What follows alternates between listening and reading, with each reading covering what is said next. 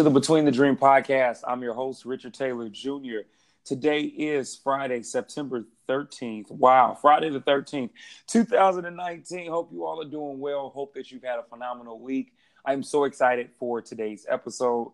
Cannot wait to get on here. Listen, as you all know, this month of September is National Suicide Prevention Awareness Month, and we're going to be having some very intentional conversations. I told you I had an amazing guest that was going to be coming on and tagging with me on a few conversations, and I'm so excited about that. But before we get to that, I want to first let you know that the Between the Dream podcast is brought to you by our sponsors at FiberSoul.com.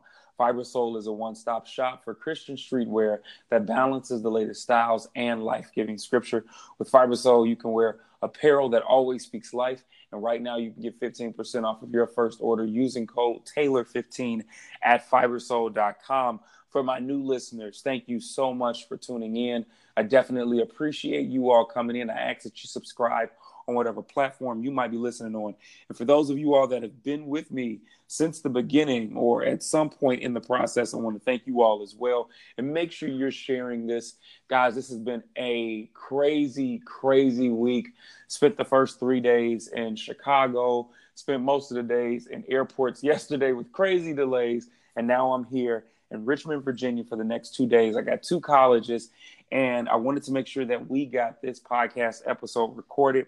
And I'm so excited about today's conversation.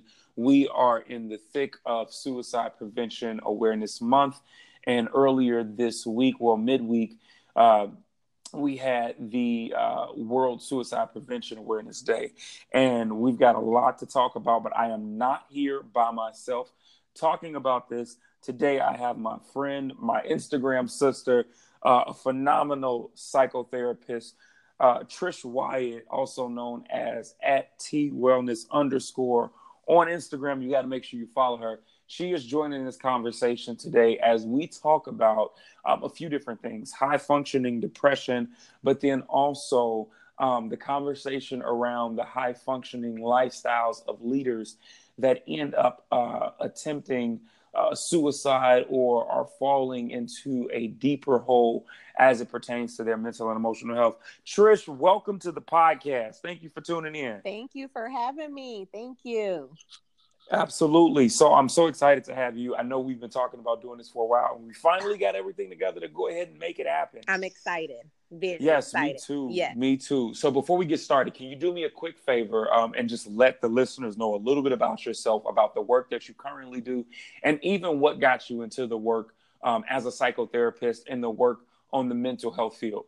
Definitely. So I'm in Michigan, licensed psychotherapist. I do private practice, and that's an interesting question as far as what kind of led me to my field. I like to say I think my purpose met my passion, and it created my career. I once suffered from a pretty horrific eating disorder, which for me, that included a lot of depression and the things that come with that.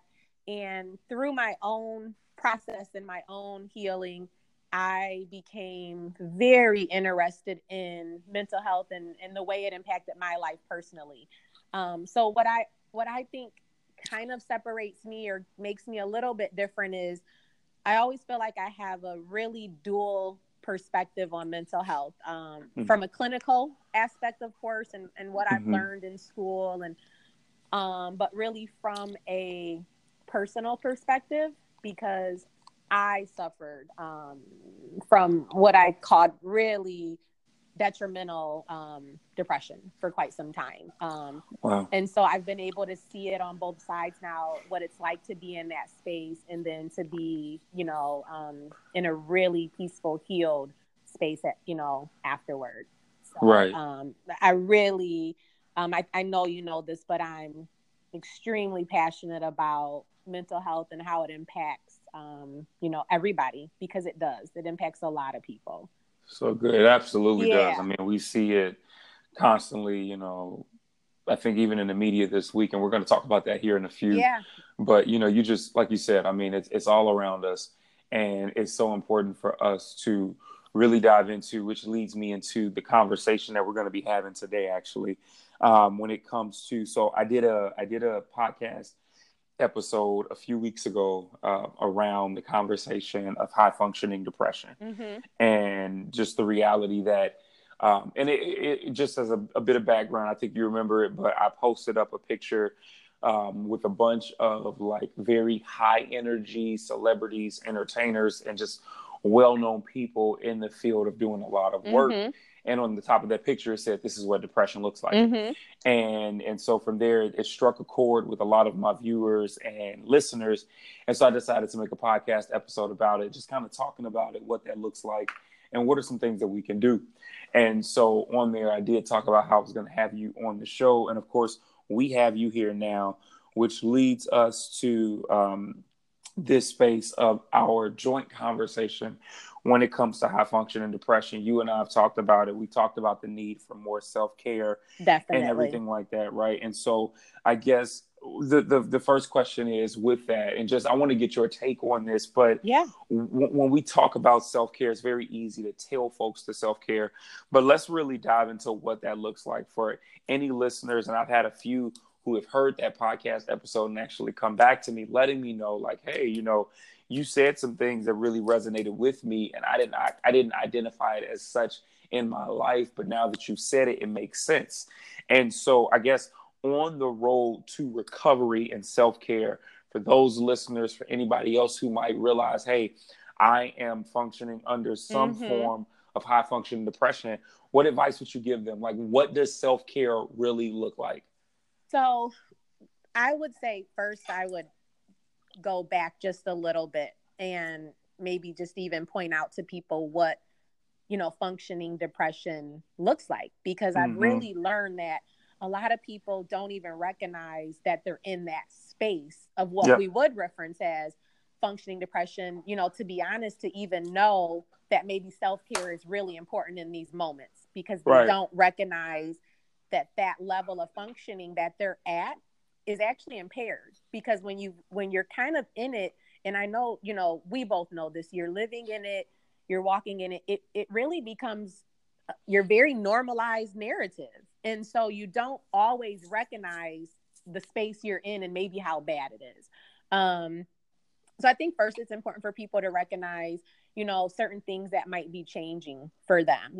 Are you not enjoying some of the things that you did in the past? Are you not getting pleasure from, your interpersonal relationships?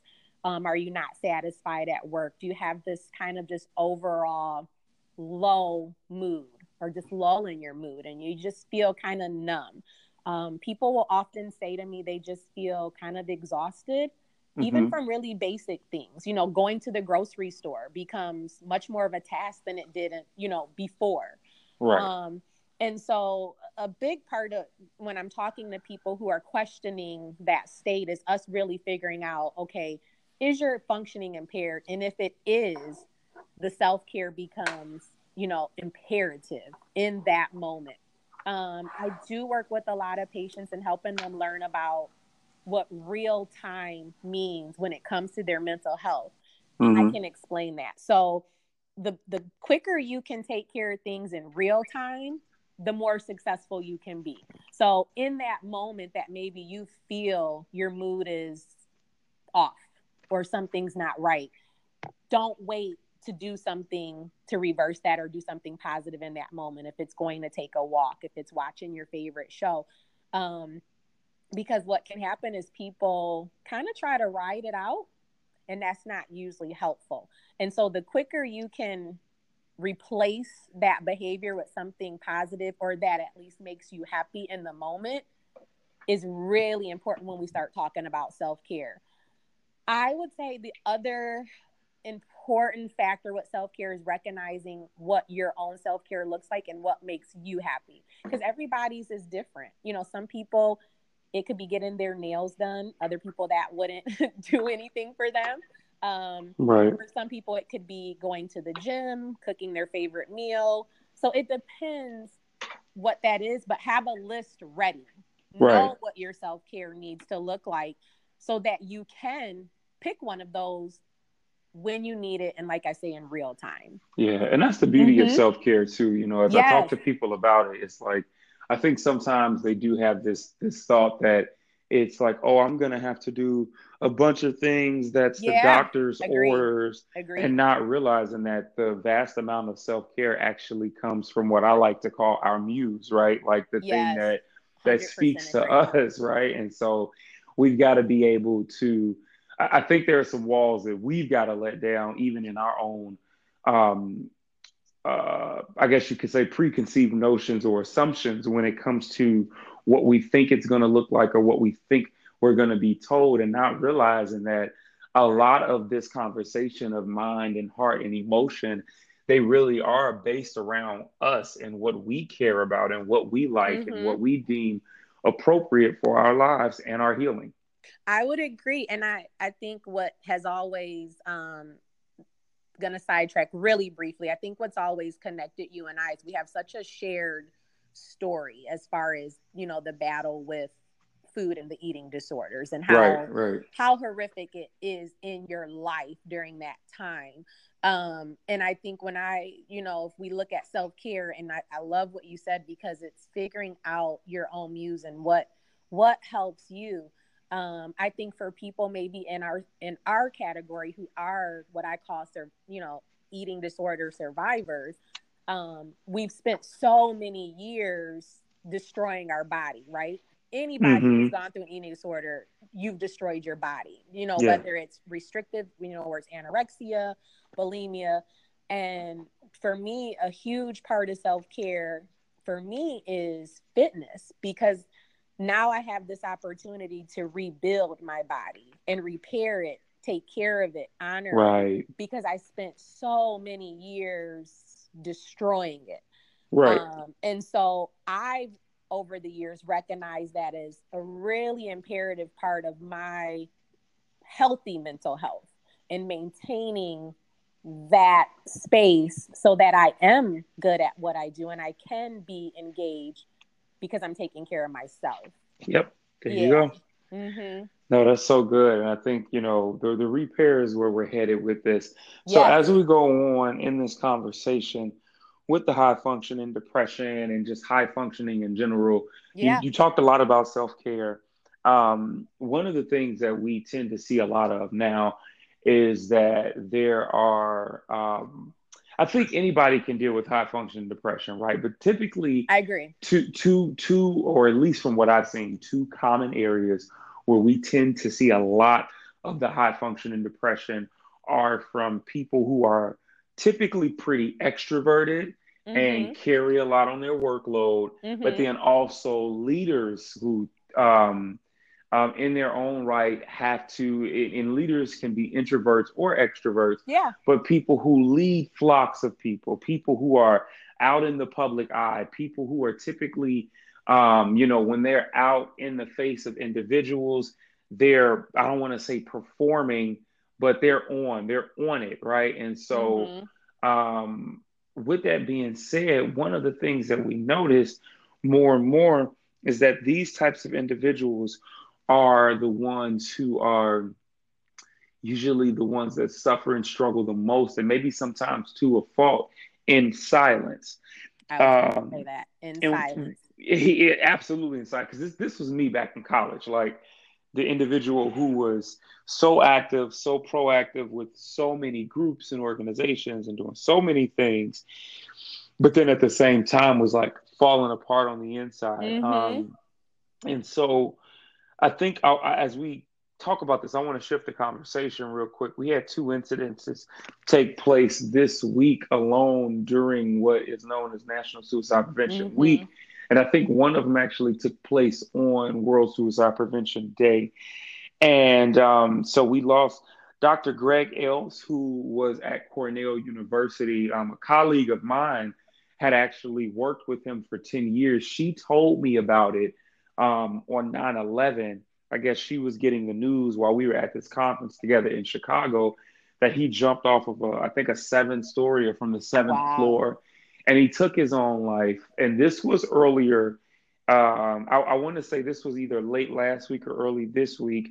And then we also had a pretty prominent pastor who was also a mental health advocate at a church, if I'm not mistaken, in the Riverside area in Mm-hmm. Southern California.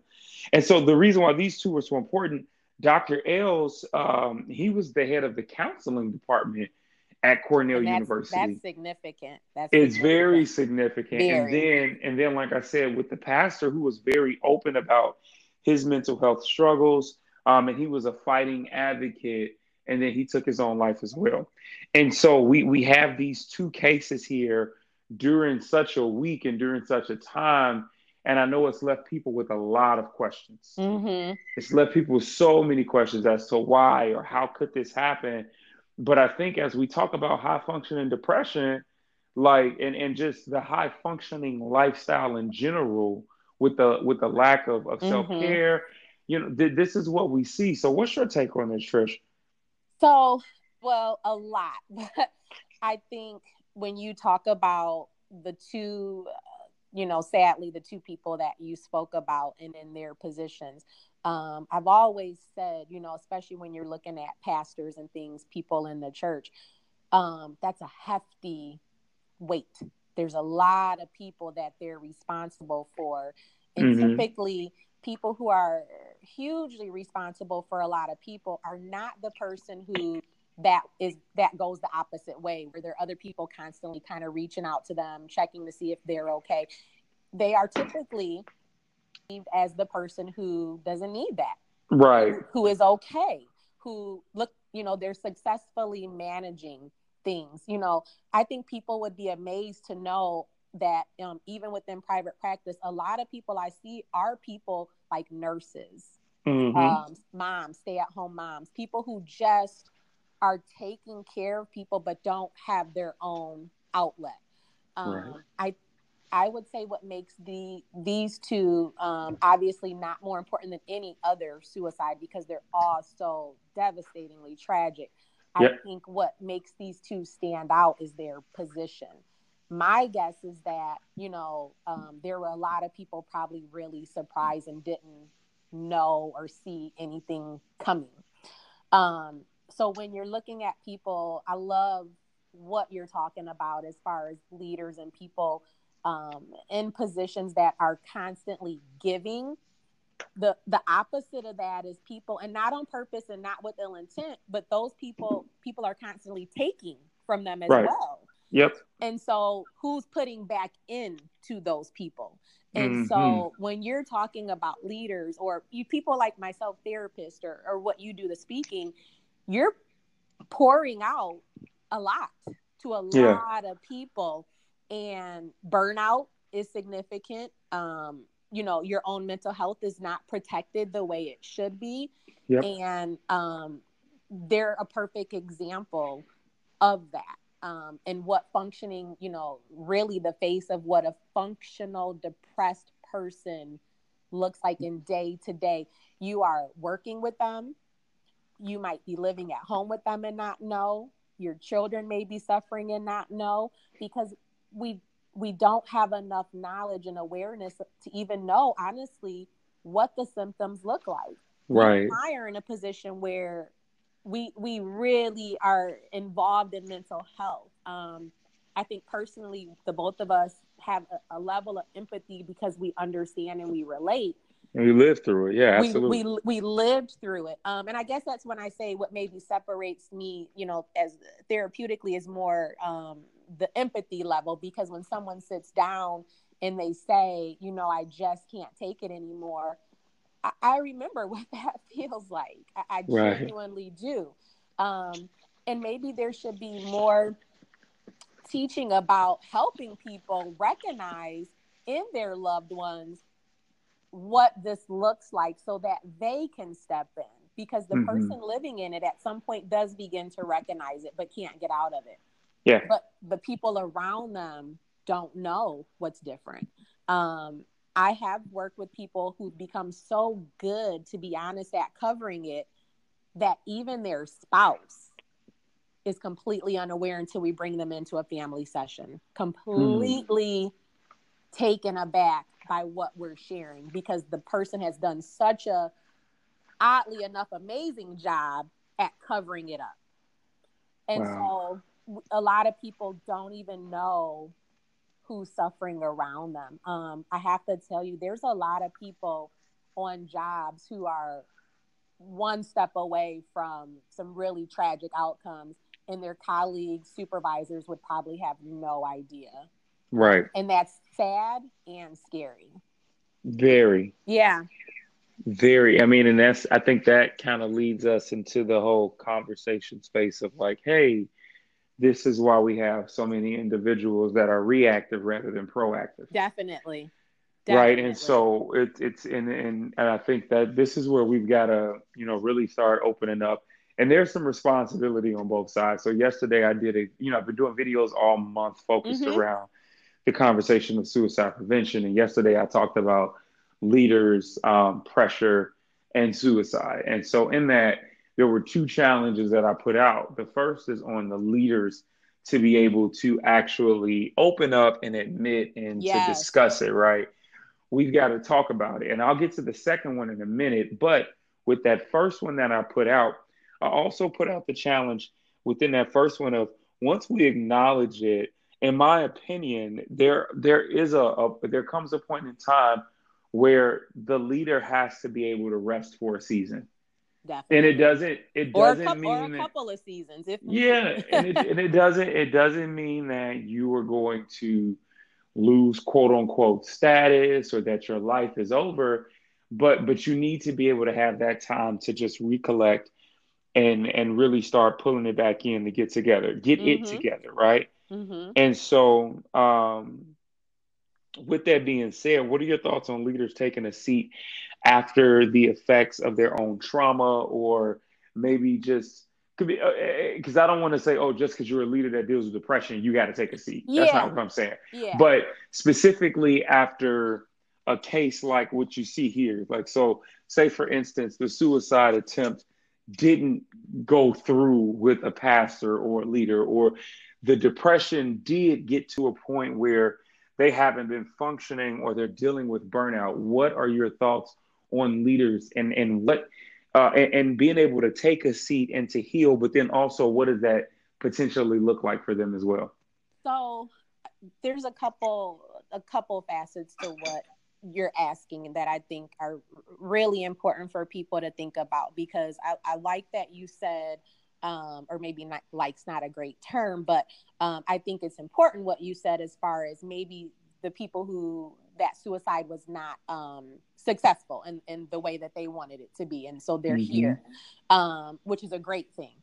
But then you have maybe the people around them too, maybe their co-pastors or their co-leaders, who that could be pretty a traumatic experience for them to witness. Yeah. And then when you talk about the person who was in a space where they believed no longer living, right? Because that's what we're talking about when we talk about suicide. People are in a space that's so bad and so heavy, so hard, that their thought says, I would be better to no longer be here. Mm-hmm. When you really think about that, that's a bad space, right? That you say to yourself, it will be easier for me. I will feel better no longer living. So when you take that person who decides that, right? Because there's a couple levels, and that attempt is failed, which is a good thing. Their perspective though may not be that, because now I failed again. Mm-hmm. and I am Yep. and not only did I fail again, I'm still here now with the pain that I had that brought me to that space. So their care needs to be taken up a couple of levels at that point by everyone around them, because the feelings that they had going into that attempt didn't disappear because they weren't successful. The Mm. feelings are still going to be there. They just made it. And so when you ask me, should they take a seat? Should they take some time off? 100%. 100%. Should people around them maybe take a little time off? Definitely. Anyone who was impacted by that action should take some time to just be and Yeah. evaluate what led that person to that space and what they need to do so that they don't get to that space. And I don't think there's a timeline for that, which is why I have always said I'm such a fan of what you do, because awareness is everything. Because now that we're getting people, which on my perspective, because of what I do, I think is great, that people are really becoming aware of what mental health looks like in our world. It makes people understand more. So when your pastor, maybe 10 years ago, let's just say a pastor says to his congregation, I have to take some time away to protect my mental health. Everyone might not have understood that as much 10 years ago. And might have said, well, how long? When will you be back? What does this mean for us? I think now we can sit back and say, definitely do that. Take that time, because we're understanding more what happens as a repercussion when people don't take that time. And a lot of times those consequences are hefty. They impair their own interpersonal relationships, their self-esteem lessens. Lots of things happen that really we would view as not healthy. And we want to start avoiding that as much as we can. Absolutely. Absolutely. I think in avoiding that, we've got to be able to, we've got to be able to be okay. So I think there is a portion of pride that has to be let go. I agree. In that, because pride is twofold, right? The first piece for me, when I talk about pride in this conversation, is the fact that we have got to be able to,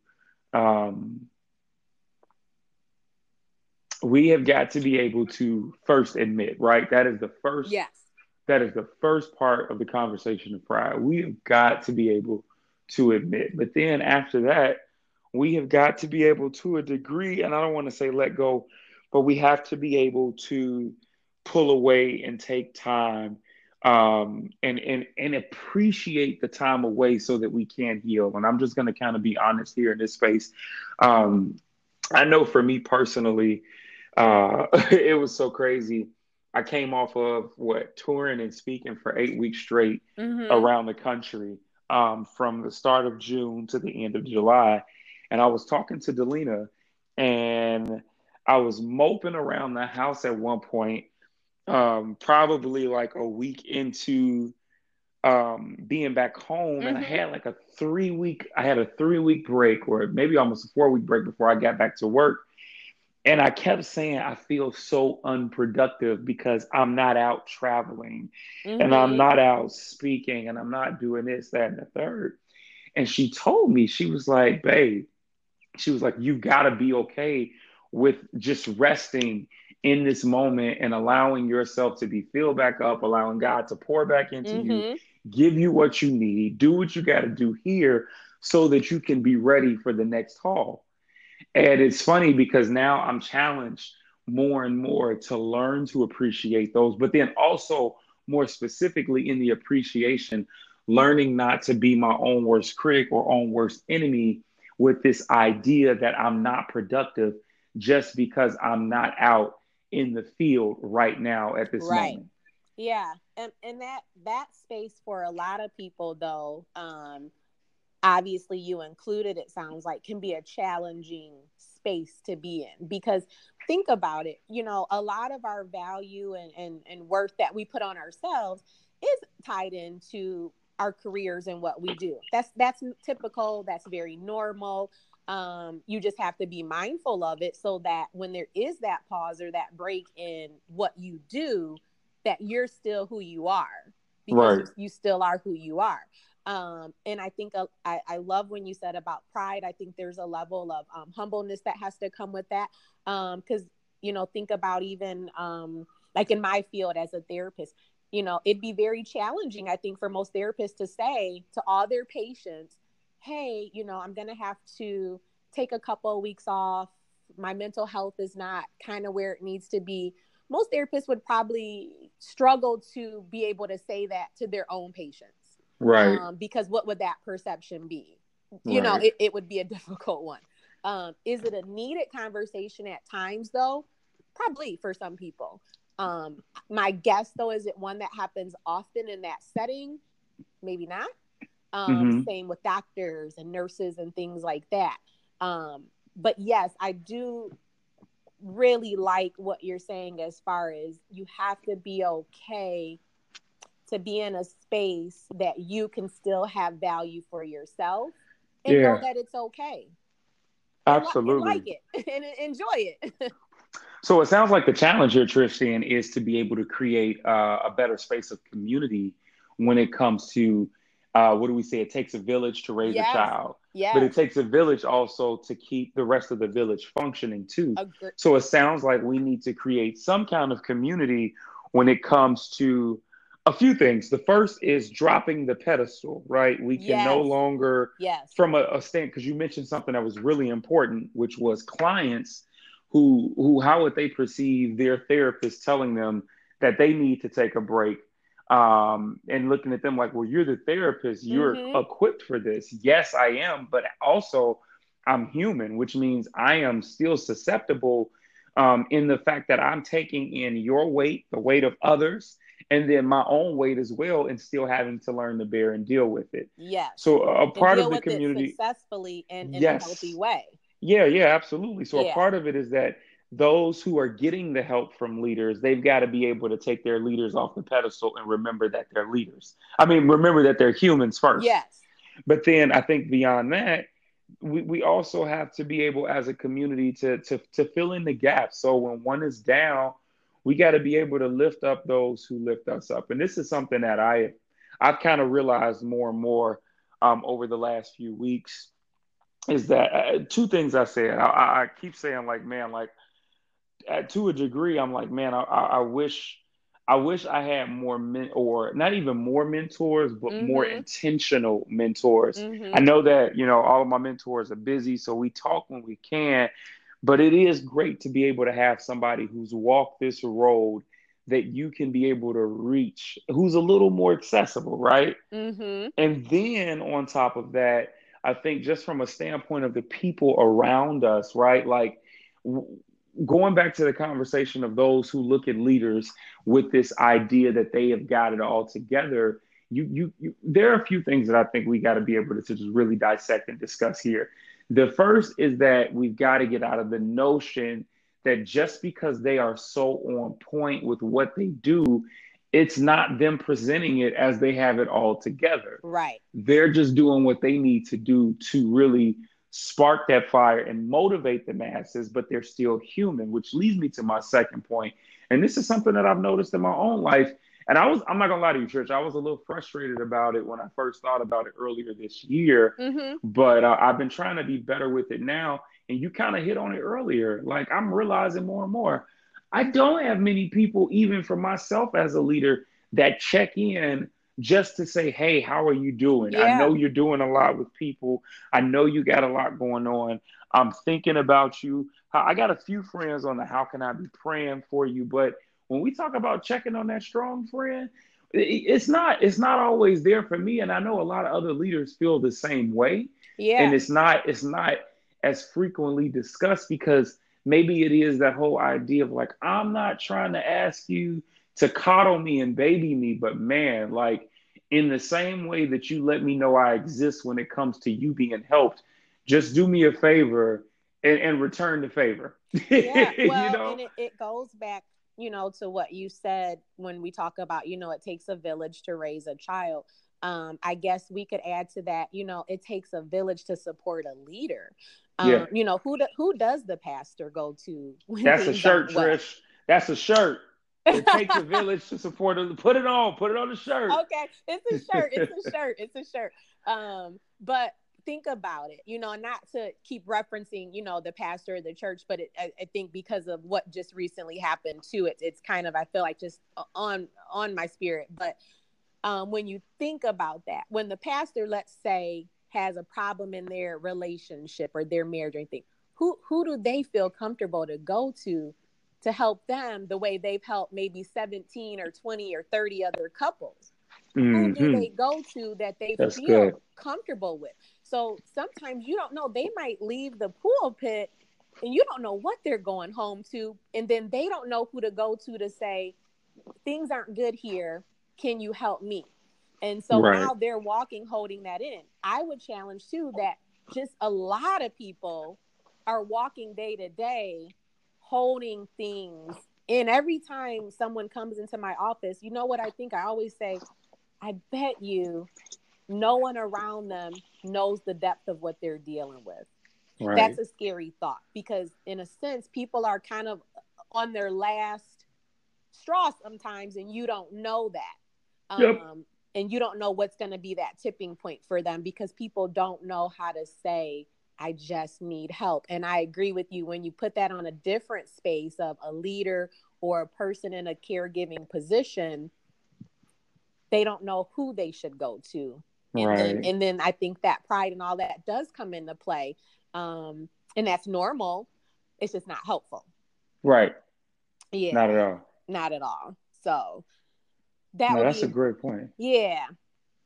That's a great point. That's a great point. So dropping this pedestal, being able to, as a community and as a village, really uplift our leaders, and not just uplifting them through the form of giving them a gift card at the end of the year or, but like, man, like we've got to be more intentional in our relationship building with leaders and with being able to talk to leaders, because I think in the same light and fold, we have the capability and power to be able to help them in their darkest hours as well, right? By just simply being there more intentionally in conversation and being more intentional when it comes to just keeping them reminded that you are there for them.